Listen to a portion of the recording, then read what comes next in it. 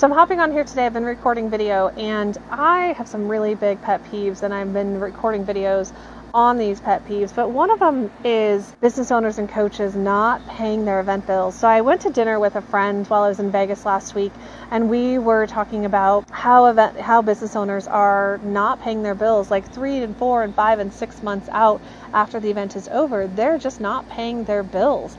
They're not paying the venue. They're not paying the event planner themselves. They're not paying the suppliers and vendors. And what's happening is, number one, you're getting a bad reputation within the community as far as not paying your bills. So let's talk about if you don't pay the Hyatt. If you don't pay the Hyatt Regency for holding your event at their venue, they are going to basically blackball you. And you're going to have a black mark, and you're not ever going to be able to get credit and use a Hyatt property ever again. As business owners, you guys really need to stand up and stay in integrity. If you can't afford to run an event, you shouldn't be running it, or you need to scale back. If you're 4 months out from an event and 4 months post event and you haven't paid your bills, there's a problem.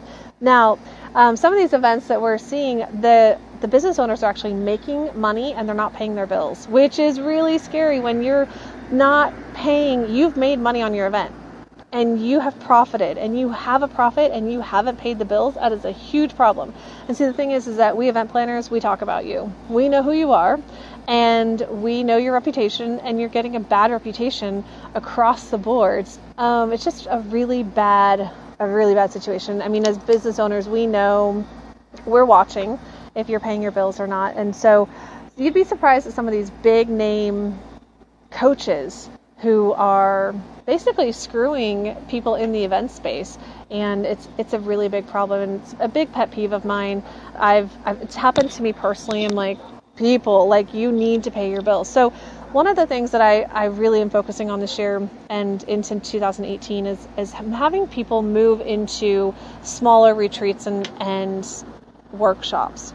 So rather than going in and doing a 300 person event, which really people aren't wanting to attend anyway, work on a 20 person, a 30 person, or a 50 person retreat and build an intimate experience. So the problem that 200 and 300 person events are having right now is they're not filling. So there's an event in Vegas. I think it just happened this weekend, or it happened last weekend or happened this weekend.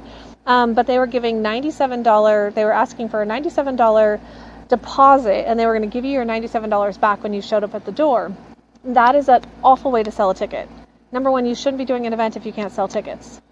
Plain and simple. If you can't sell a freaking ticket, then you need to back up and not do that event. They're not filling these events. There's been a few events this year that I've watched, and they're struggling to sell tickets. They're struggling to sell these 200 and 300 person events. That's a problem. So if you can't sell a 200 person event or even a 100 person event, like there's a business owner that I know who's working on an event later this year, and there's no tickets sold for it. The goal is to have 125 people sold. We're 90 days out from that event, and there are no tickets sold for that event. Please just come back down and scale it. I'm finding that I've been having a lot of conversations, and I'm finding that these massive events, these 200 and 300 person events that coaches are holding, they're really about ego. That's all it's about. You want to have you want 200 people to show up to your event. You want 300 people to show up to your event, and it's all about pride, ego, vanity. And is it really about that, or should you be focusing on what you actually can accomplish and how you can actually impact your audience and how you can impact your community? Because that's way more valuable than trying to struggle to get 300 people in the door. So I could rant and rant and rant about this. Let's focus on doing 20 person, 30 person, 50 person retreats, workshops, intimate, impactful events, rather than these 200 and 300 person events that don't do shit. Let's do that. All right, guys, that's all for today. I just wanted to hop on and rant for a minute. Thanks everybody for tuning in today. Make sure you check on back, drop in some questions and comments for me. I'm happy to answer them. I'd love to hear from you. And if you want to connect more with me, you can also go over to Events by Lainey, grab any of those freebies that I have on my site for you, and I will see you guys in the next episode.